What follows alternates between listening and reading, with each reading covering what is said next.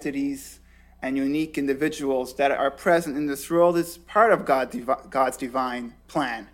And learning about other cultures and learning how to respect them is respecting God's divine plan to have different groups which coexist. So this is something which I'm really privileged to be able to bring here. And beyond that point, there's the obvious point, which I'm sort of preaching to the choir here. It's that when a patient feels that the staff are sensitive to his individual needs, then he feels that he's not just being treated for his disease, but the whole person is being noticed with their unique concerns and unique individual needs. And that creates a more sense of a trust to his medical team, and it's obviously an atmosphere more conducive for healing. So that's, I'm sure, something you're very familiar with, but that's why I'm so passionate about the class today. And we believe in Judaism that it's our job to partner with God in creating the world. Now, the world's already created, but our job is to partner with God in creating a more perfect world. And of course, a key ingredient to that is creating a bridge between all cultures to learn to respect each other's unique needs, and treating each other with respect will create a more loving and peaceful world, and will definitely is a step in creating a world where everyone is appreciative, peaceful, and loving to one another. Even we appreciate our human core, but we also appreciate the uniqueness of each other. So that's my goal today, to really open a window to some elements of Jewish observance. And I've chosen 6 topics, which might be the most relevant to you here in a hospital setting, which is kosher, the Sabbath, holidays, prayer, birth, and end-of-life care. Now, obviously, it's impossible to cover any religion in a 45-minute session, or any culture, and even all the more so Jewish culture. So, of course, I'm only providing an overview, and even within these 6 topics, it's only going to paint a broad picture. Every patient has their individual needs and their individual way of practice, the way they grow up, their ethnicity, their religious group. It may have been something which has changed.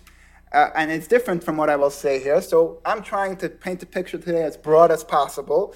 And my message to you would be to always feel comfortable to ask the patient what is his or her needs and how you could be of service to them. You know, in Judaism, we say that the bashful will not learn, and the only not good question is the one left unasked. So the patient would love to hear from you how you could help them, and my goal today is really to give you understanding of what questions to ask, so you could be informed of what they might be concerned about. And obviously, I live here, I'm local, I'm always available to reach out to me. I will distribute my contact information at the end of today, and my information is up on the screen. Definitely, if you have a question, if there's a patient that has a question, I do invite you to view me as a resource to address those questions. I'm very happy to be helpful in that regard. Now, having said that, let's begin. So it's always good to begin with food. So we'll start with the kosher diet. Now, kosher is many times mistaken as food that is blessed by a rabbi. That's not what kosher is. The kosher laws are a set of rules which the Torah the Torah ruled how to eat food. And the idea behind it is that as human beings, we're always governed by our impulses. If we want to eat a burger, we eat a burger. If we want to eat ice cream, we eat ice cream. Sometimes we eat a burger and ice cream together because that's what we want to do. And we really just go wherever we want to go. That's a natural human condition. And the Torah wants us to be disciplined and control our impulses instead of our impulses controlling us. So that's the idea of kosher that Judaism teaches us. To consuming food should be in a disciplined way. And another idea of kosher is that it brings holiness to our activities. our activity of eating may be a very mundane, human, animalistic-like activity, but doing it in the framework of keeping the kosher laws transforms it into a holy platform that's a service to God. And therefore, many Jews choose to eat only dishes that are supported by the kosher diet. That's the idea of kosher. And I'll just give a brief, basic overview of some of the more common kosher laws. The first one is that certain animals, birds, fish, and insects are not consumed. The most obvious ones, which many of you have probably heard about, is that Jews don't eat pork or bacon. Many Jews won't eat any type of shellfish. So when a Jewish patient may be offered pork, he may be a little distraught. He might refuse to eat it. So those are some laws which are relevant. Another law is that when animals and birds are eaten, the ones that aren't part of the list, which are not, they are slaughtered in a very specific manner, very humane manner, which therefore there's the idea of kosher meat, which are sold in stores. It means that meat was only prepared in a certain manner, which makes it kosher. And many times, because of the specific manner where it has to be performed, it is only done under rabbinical supervision, and therefore there's the idea that it's food blessed by a rabbi. It's not really blessed, it's more supervised. And another famous one is that Jews don't eat meat and milk together. They won't have a cheeseburger. These are just some of the laws of kosher. There's a lot of more details. And again, Jews have different level of observance, of practice. And many Jews will eat whatever you serve them. And some Jews won't. My job today is just to make you aware, if you come across something, how to feel comfortable about it. I believe as of now there isn't a kosher meal plan here, but if there will be, then some patients may feel overwhelmed. They're already dealing with a lot of decisions in the hospital setting. They won't think to ask about what's available. So letting patients know about kosher meal plans or kosher options in the menu is definitely something which will be very helpful and make them feel cared for. And for specific observances, again, just ask. And if you do come across a patient which is very particular about kosher, you could call me. I'll see how I could help. But that's, in a nutshell, what the idea of kosher is about. The next idea, which we'll discuss, the second idea, is the idea of the Sabbath.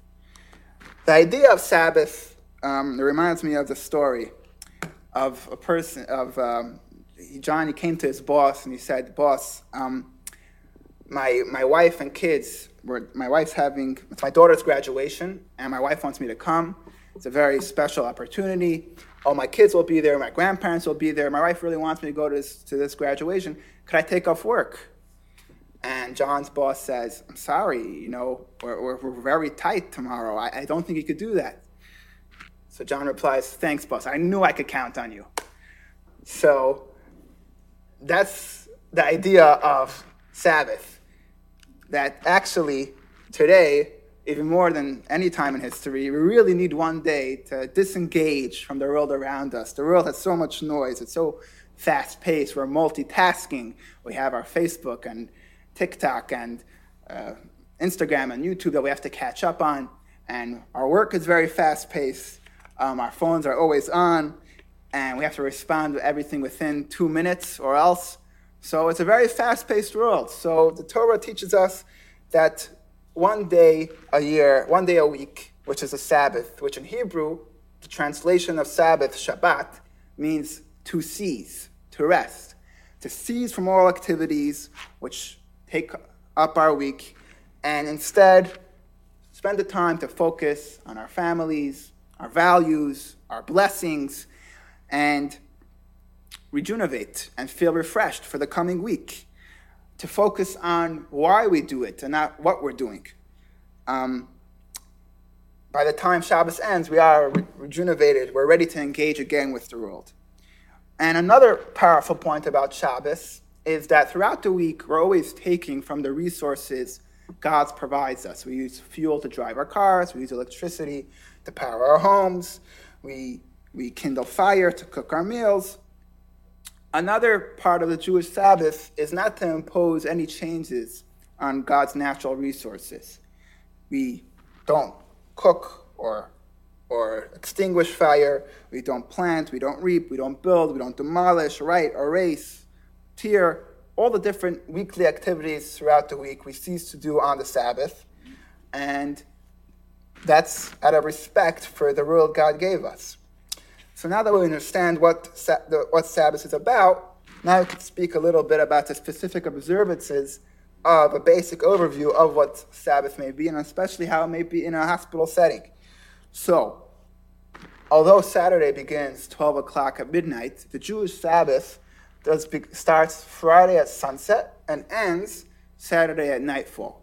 So therefore, the time when Sabbath enters is different throughout the year. In the winter, it's earlier in the day. In the summer, like nowadays, it's very late. It starts Friday at sunset and ends Saturday at nightfall. So therefore, you could have a Saturday afternoon where it's not Shabbos anymore for a Jewish patient, and a Friday afternoon where it already is Shabbos, depending when sundown is. It's available. If you need a calendar, it is available online. Exact time when Sabbath enters here in Gainesville. Now, the way Jews usher in the Sabbath is by lighting Shabbat candles. The candles promote a symbolic sense of serenity and symbolizes the sanctity of the Sabbath day. It's been the custom of Jews for thousands of years, and it's actually usually the tradition of the woman. And then when there's a Jewish couple, the woman is the one that brings that holiness into the home. Now, a Jewish patient in the hospital might want to light Sabbath candles, even if they don't light throughout the year. Maybe in a time where they're medically challenged, they might feel comforted and encouraged by lighting those candles. Now, most hospitals, and I'm assuming this one's included, won't allow fire unsupervised in the room, but it is possible to light electric candles.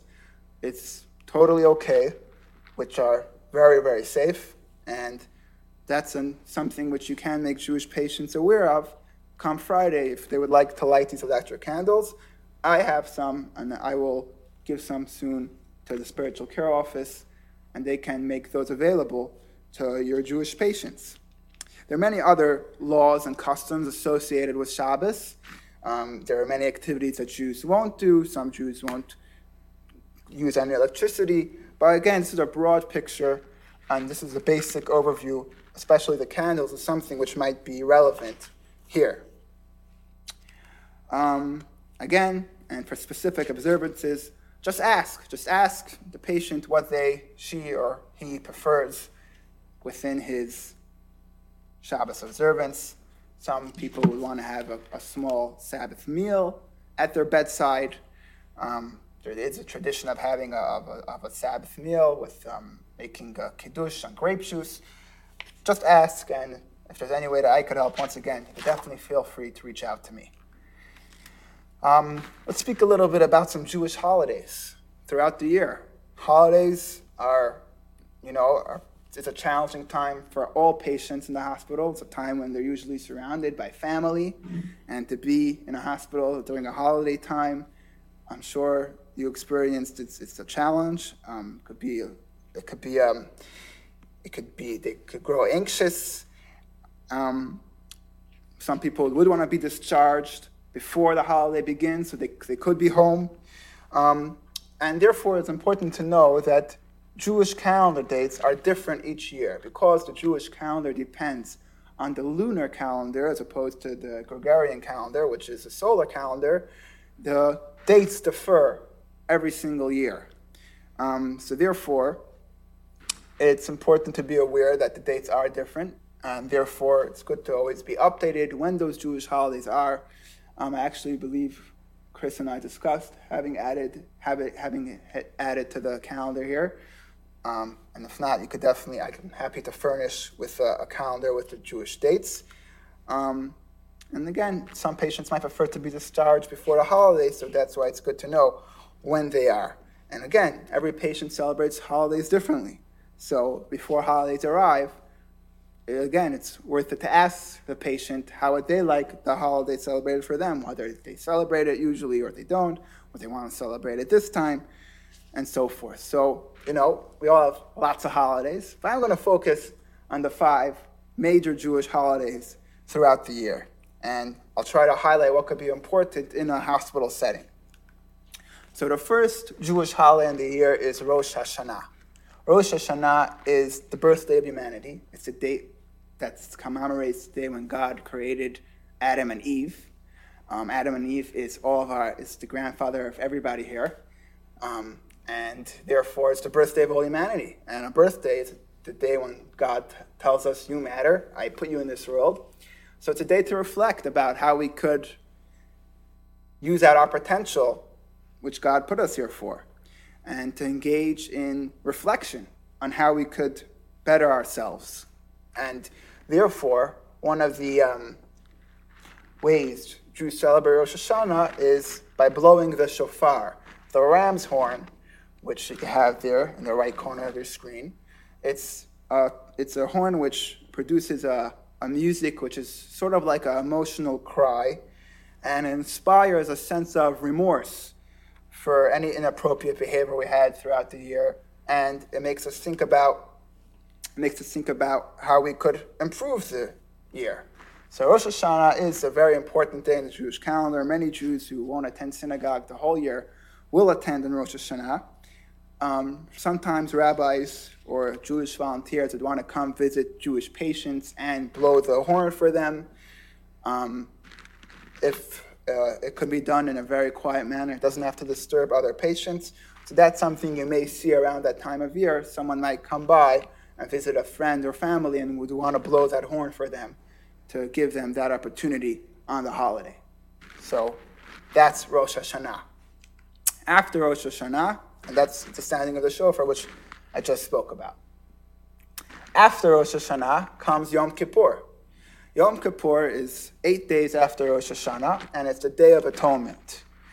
It's after we celebrated God creating us, we continue along that theme of repenting, and Yom Kippur is the day which God forgives our sin. And therefore, many Jews spend this day all day in prayer in the synagogue. And the Bible calls for Jews to fast on that day to create a sense of submission, and that creates an atmosphere which is conducive to repentance. Some patients might want to fast when it comes to Yom Kippur. Obviously, some won't medically be able to. So it's good to engage with patients and make them aware of what their limitations are. Establish maybe a plan if they do need to have medical nutrition, if they could fast for a portion of the day. And definitely advise patients to consult with their rabbi who could advise them on how to balance their religious and medical needs. But in Judaism, the value of life is the most important. So if there is a question of a person's life, then the fasting is obviously pushed off. Sukkot is a 7-day holiday, which is 5 days after Yom Kippur. These are the 3 holidays in the beginning of the year. The Jewish high holiday period. It's known as the holiday of booths. Many Jews sit outside in a booth covered by foliage, and it reminds us of the cloud canopy which protected the Jews when they traveled through the desert for 40 years. And it's a holiday of gratitude, of thanking God for that protection. And another aspect of that holiday is the waving of the 4 kinds. The Bible commands us for those 7 days to bring together a citron, a myrtle branch, a willow, and a palm branch, and bring them together and wave them. And it's a symbol of gratitude, how God took the Jews from the desert, which has no foliage, and brought them into the land of Israel, which has these types of plants in abundance. So a rabbi or a friend might come visit patients on those days and bring these four, they can't bring the booth, but they could bring the four kinds and show them, bring it to the patient and allow them to perform that ceremony. Could be done very quietly without disturbing anyone. And that's something you might see around those times. But again, it's something you could let your Jewish patients know about if they would prefer a visit to have that mitzvah done with them. The most fun holiday is the holiday of Hanukkah, or Chanukah, or it's two of the ways of spelling it. It's an 8-day holiday, which is, all the holidays I mentioned before is usually in September or October. It's one of those 2 months. This year, it's going to be at the end of September, beginning of October. And the holiday of Hanukkah is usually at the end of November and beginning of December, sometimes the end of December. Hanukkah celebrates the victory of religious freedom. The Jews in the 2nd century BCE were under the regime of the Syrian Greeks, who severely restricted religious observance, and the Maccabees led a rebellion to liberate the Jews in Israel and allow them to keep their religions and traditions. And therefore, it's a holiday which celebrates religious freedom and the ability we have to celebrate our religions openly. And another aspect of that holiday is that when the Jews reclaimed the temple, one of the services in the temple was to light the menorah. There was no oil left in the temple because the Greeks made sure to remove and defile all the oil so it shouldn't be used. So they only found a small jug of oil. They used that to light the menorah. It would take them 8 days to produce more oil, and they managed, that oil miraculously stayed lit for 8 days. So to commemorate that, Jews light the Hanukkah menorah, which is lit for 8 days on that holiday. So many Jewish patients will appreciate the ability to celebrate the holiday, whether that means by just eating the latkes or the donuts, or lighting the menorah. Unlike the Shabbat candles, which can be lit with battery-powered light bulbs, the menorah is preferable to kindle with actual flames. So sometimes, if it's possible, some hospitals will set aside a safe space, such as a chapel, which would allow the flames to light for about 30 minutes under supervision. But that is the holiday of Hanukkah. It's a very, very celebrated holiday. Patients would definitely feel like they're missing out if they're not home. So it's just a time to be aware of what is a celebration then, and to be sensitive towards that and offer what you can, which is specifically lighting the menorah and celebrating the Hanukkah with the other traditions. And the final holiday which I'll speak about is the holiday of Passover. Passover is an 8-day holiday. It's usually celebrated in March or April. It's a holiday which commemorates the exodus of the Jewish people from Egypt 2,000 years ago. It celebrates our freedom from bondage, from slavery, and really the birth of the Jewish nation, of the Jewish people. It's a holiday celebrated by some not eating bread and only eating matzah. Some parts of the holiday are similar to Sabbath in the sense that Jews won't work or they won't use their phone. And a big part of that holiday is eating the matzah and having a seder, which is a Jewish meal which celebrates the experience of the Exodus. And the highlight of that seder is eating the matzah, which is the food of freedom, the food which the Jews ate when they left Egypt. Patients on Passover would want to have the ability to celebrate those holidays, whether it's by having some matzah available to them, or conducting a seder at their bedside, which can be done quietly, doesn't need to interfere with anyone. It just requires the proper food ingredients and the book. So this year we actually had the privilege of bringing some matzah over to distribute, And if that's something you could offer, definitely feel free to reach out. Some may want to inquire if it's compatible with their diet. If any of you ever had matzah, it could have a little hard effect on your stomach. So that's definitely something some patients would want to inquire. And that's the holiday of Passover. And the last holiday, it's actually the sixth one, is Purim, which is a joyous holiday. It's the salvation of the Jewish people from the annihilation decree of Haman. And it's the most joyous holiday on the calendar. One of the aspects done then is reading the Megillah and eating those traditional foods. Reading the Megillah is a scroll which has a story of Purim, and Jews may want to traditionally listen to that being read, and they may want to read that in the hospital. A rabbi might come and visit them, or a volunteer or a friend might come and visit them and read that quietly to them at their bedside. So that's another thing you might see around Purim, which is usually in March.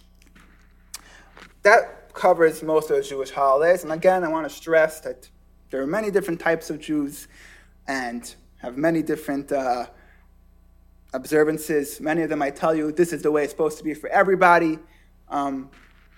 So you could be so everyone is unique, and again, I encourage you to bear that in mind. Let's speak about prayer, which is the fourth thing on today's agenda. Prayer is a very important ideal, and it's especially when someone's in a hospital setting.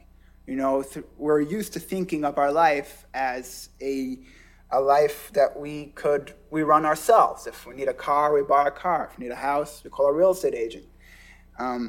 If we step in to solve our own problems, and that's how it should be. But the wrinkle is that none of our solutions would be successful if not for God's blessing.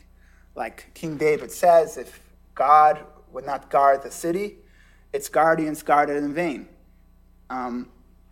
We have to do our action and our responsibility to do what we can do to make what we need happen, but it is with God's blessing. And our prayers reflect this reality that we're asking God to bless our actions. And that's what Jewish prayers consist of praising God and thanking Him for His blessings in the past and making requests for the future.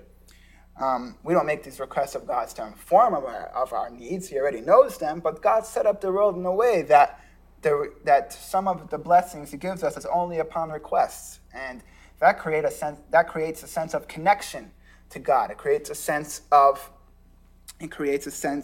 a relationship, of a communicative relationship which we have with God.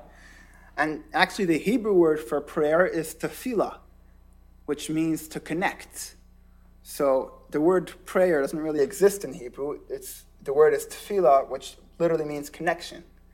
And connecting is what prayer is all about. And all the more so, a patient in a hospital who's challenged by medical difficulties would feel or may or may not feel the need to pray.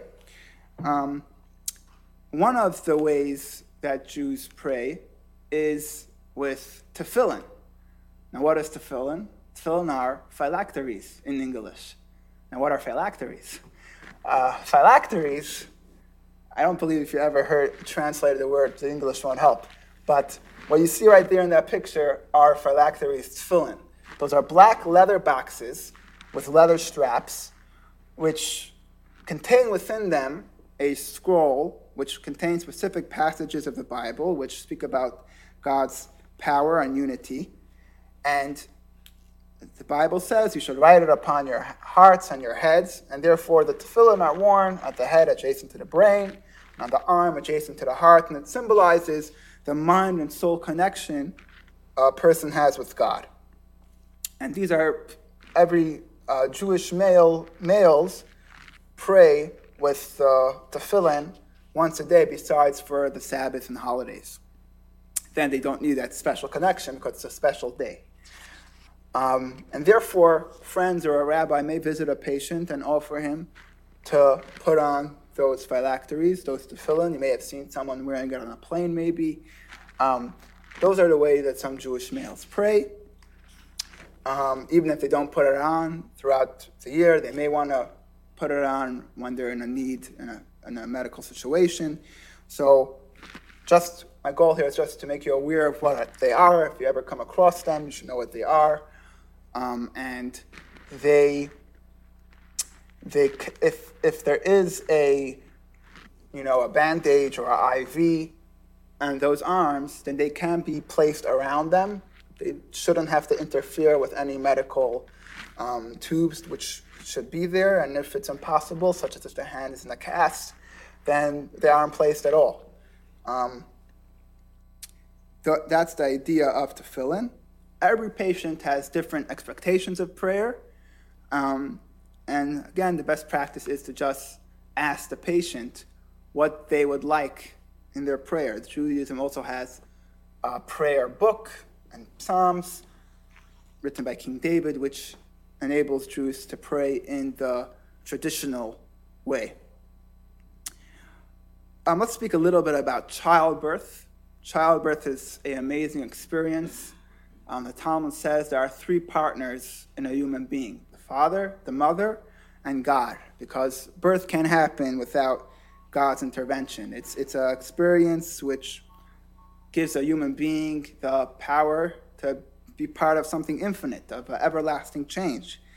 God could have created every human being like he created Adam and Eve, but he chose that it should be in a way of that we could partner with him in creating him. And the medical professionals which participate in a childbirth are also partnering with God in that amazing event. So it's a really sacred partnership. And it's practically gratifying as Jews because it symbolizes another link in the chain of the continuation of Judaism and our heritage. Now, where childbirth might be relevant in a hospital setting is circumcision of a baby boy. In Jewish tradition, male circumcision is one of a sacred ritual. And when God chose Abraham to be the father of the Jewish people, he instructed him to circumcise all his male sons on the 8th day. So it is done because it's a Jewish tradition. It's done. Many Jewish families would want to have it done by a trained specialist in that ceremony. These are specialists which have performed it thousands of times, so they are professional in their field. So sometimes if the baby is healthy, when the baby is discharged after 8 days, even earlier, and it's done at home. And sometimes, for whatever reason, if there's something not healthy, then if the baby is healthy enough to be circumcised and it has to be done in a hospital, it may be done. And that is something which you can also be aware of. On the unfortunate side, in Jewish tradition, a stillborn or a miscarriage or aborted fetuses are recognized. If they're recognizable in a human form, then Jewish tradition is to bury those in a cemetery. So those maybe, if a Jewish family has that unfortunate occurrence happen to them, such as a stillborn or a miscarriage, a rabbi may be consulted if the family prefers, and a Jewish funeral home will come and pick up the body and will collect it. And can definitely inform such a patient that the rabbi or their clergy member is there to guide them in that need. And the last thing on our agenda is the last thing in life, post-mortem care. Now, in Jewish tradition, a corpse is a sacred entity. Just like a Torah scroll is something sacred. If you've ever been to a Jewish synagogue, they take out the scroll and everyone kisses it. It's considered very holy, but it's really, in reality, a Torah scroll is an animal hide, a parchment, which has ink written on it. And we're giving it respect because of the soul which was infused in that animal. So we took something mundane and gave it holiness. And a human body is the exact same thing. We have our body, which was mundane, it's animalistic, but within the body we have a soul, which infused it with godliness and spirituality and holiness. And throughout a person's life, they used their body to be helpful and kind and perform any good deeds. And every time they did that, they made their body a little bit holier. So when a person passes on, their body retains that holiness. So even though it just started out as flesh and bones, that body retains that divinity, and therefore the body is given respect. At the time of death, a body is given respect. And there's a parable to bring out this idea that there's a king that had twin sons, which were identical. And one grew up to become the crown prince, the prince and king, and took over his father. And the other one became a thief and a robber, a highwayman. And it came the day that the thief prince was caught, and he was sentenced to death. And the tradition in that country was that someone who was sentenced to death was hanged. However, his brother, the king, refused to let him hang. He said, he looks just like me. He's identical to me. If you let him hang, they're going to say that they hung the king, so we can't hang him.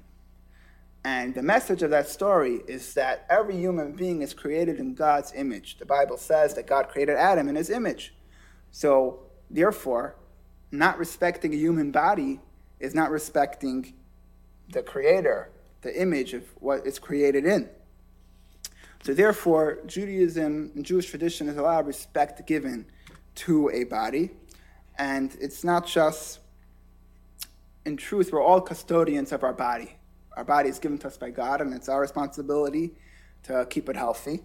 And it's also our responsibility to give it back to God when we're finished with the body. Now, the spiritual part of the soul goes up to heaven, but the body came from the earth, so our responsibility is to bring it back and put it back in the earth.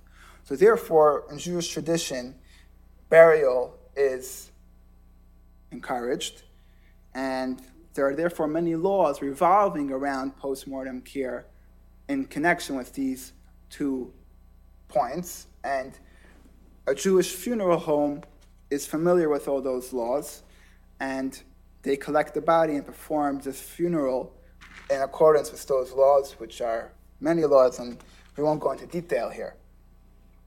But a basic overview is that, of course, when it comes to time of death, some families would want to invite a rabbi. A rabbi at that time could be of a comforting presence. He might be able to console the family. And he also could perform the end-of-life prayers with the patient.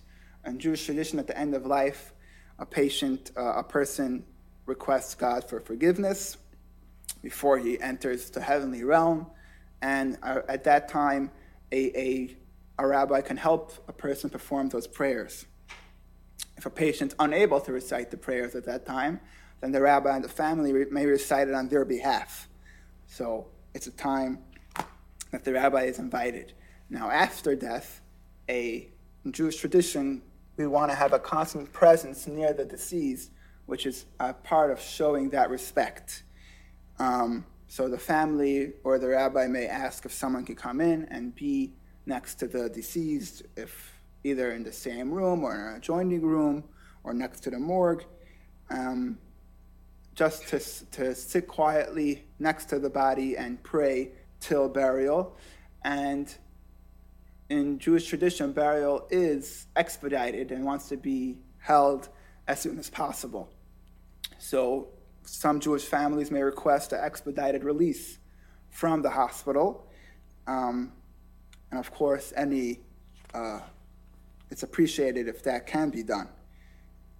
And because I mentioned earlier that a body is treated with respect and it's all on loan from God, that includes the whole body. So if there's sometimes other parts of the body which need to be collected and included in Jewish tradition, whether it's parts, skin, bone fragments, tissue, all of those, even blood, if it seeped out before death or at the time of death, all of those in Jewish tradition are collected and sent along with to the funeral home to be buried. And once again, there's a lot of different traditions and a lot of different patients have unique needs. And there's a diversity of practice among Jews. So it's important to ask the family what they prefer and what their needs are. If you need a file with contact info with the rabbis and funeral homes, which are Jewish funeral homes, that is obviously something which it's good to have. Now, that concludes all the topics which I wanted to cover in this course. I really admire all the remarkable work that you do, caring for the ill. And in Jewish tradition, medical work is God's work. God created an imperfect world, and he wants us to be a part of perfecting it. And bringing healing to the ill is really God's work. And members of the medical community are divine agents to bring God's healing to humanity. So I truly admire your work. And we covered a few important topics in Judaism, and some, I hope you find it helpful. I hope you find it relevant. And there's many things which we did not discuss. We didn't discuss infertility, mental health, treatment, all of those items we didn't discuss. And of course, there's nothing which is more or less important. All of those subjects are very important, and nothing's a lesser priority. I don't want to keep you here all week, and we are limited. So we are selective because of our time, and I hope these are issues that are most relevant to this facility. And should you have any other questions, definitely feel free to reach out to me. I will have, at the end, as you leave, please take from me a business card, which is my contact info, and a little booklet, which really contains a summary of everything we discussed here today. And with that, if a patient would want to consult with a rabbi, please feel free to reach out to me. I'm here, I'm available. And on behalf of the Jewish community here in Hall, I thank you very much for participating here today. Thank you so much. Thank you. All right.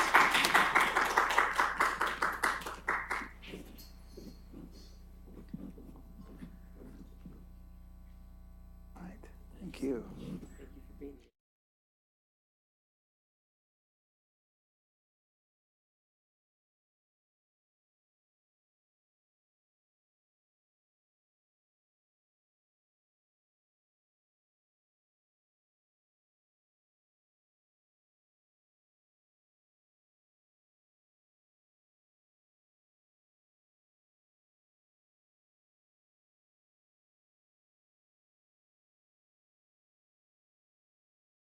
Nurse, and I'm do a lot of end-of-life education and have had a lot of experience with the Jewish community in Atlanta when I worked in Atlanta. But I can't remember, I've been here 20 years, and that was 15, and I was there 15, so we haven't had a lot of Jewish patients in my experience here on the cancer floor to die. So are there special garments, positioning, anointing, and do the prayers need to be said before they pass? If we know that they're passing away, do they need to be said before, or can they be said after they've actually died? That's a great question. Some of those prayers are said before, some are said after, and there are special positions and there are special items which are done at the time of death. And I can definitely give you some more information about that. I actually have here a card which has some more information, and I'll give that to you as I leave. Does anyone else have any other questions? We had one more. What about cremation? In Jewish tradition, Uh-huh. traditionally, Jewish tradition doesn't encourage cremation. There are Jews that choose to be cremated, but the traditional approach is that burial is the best way for a Jewish body. Okay. Any other questions? Thank you so much, Rabbi. My pleasure. Thank you so much for having me.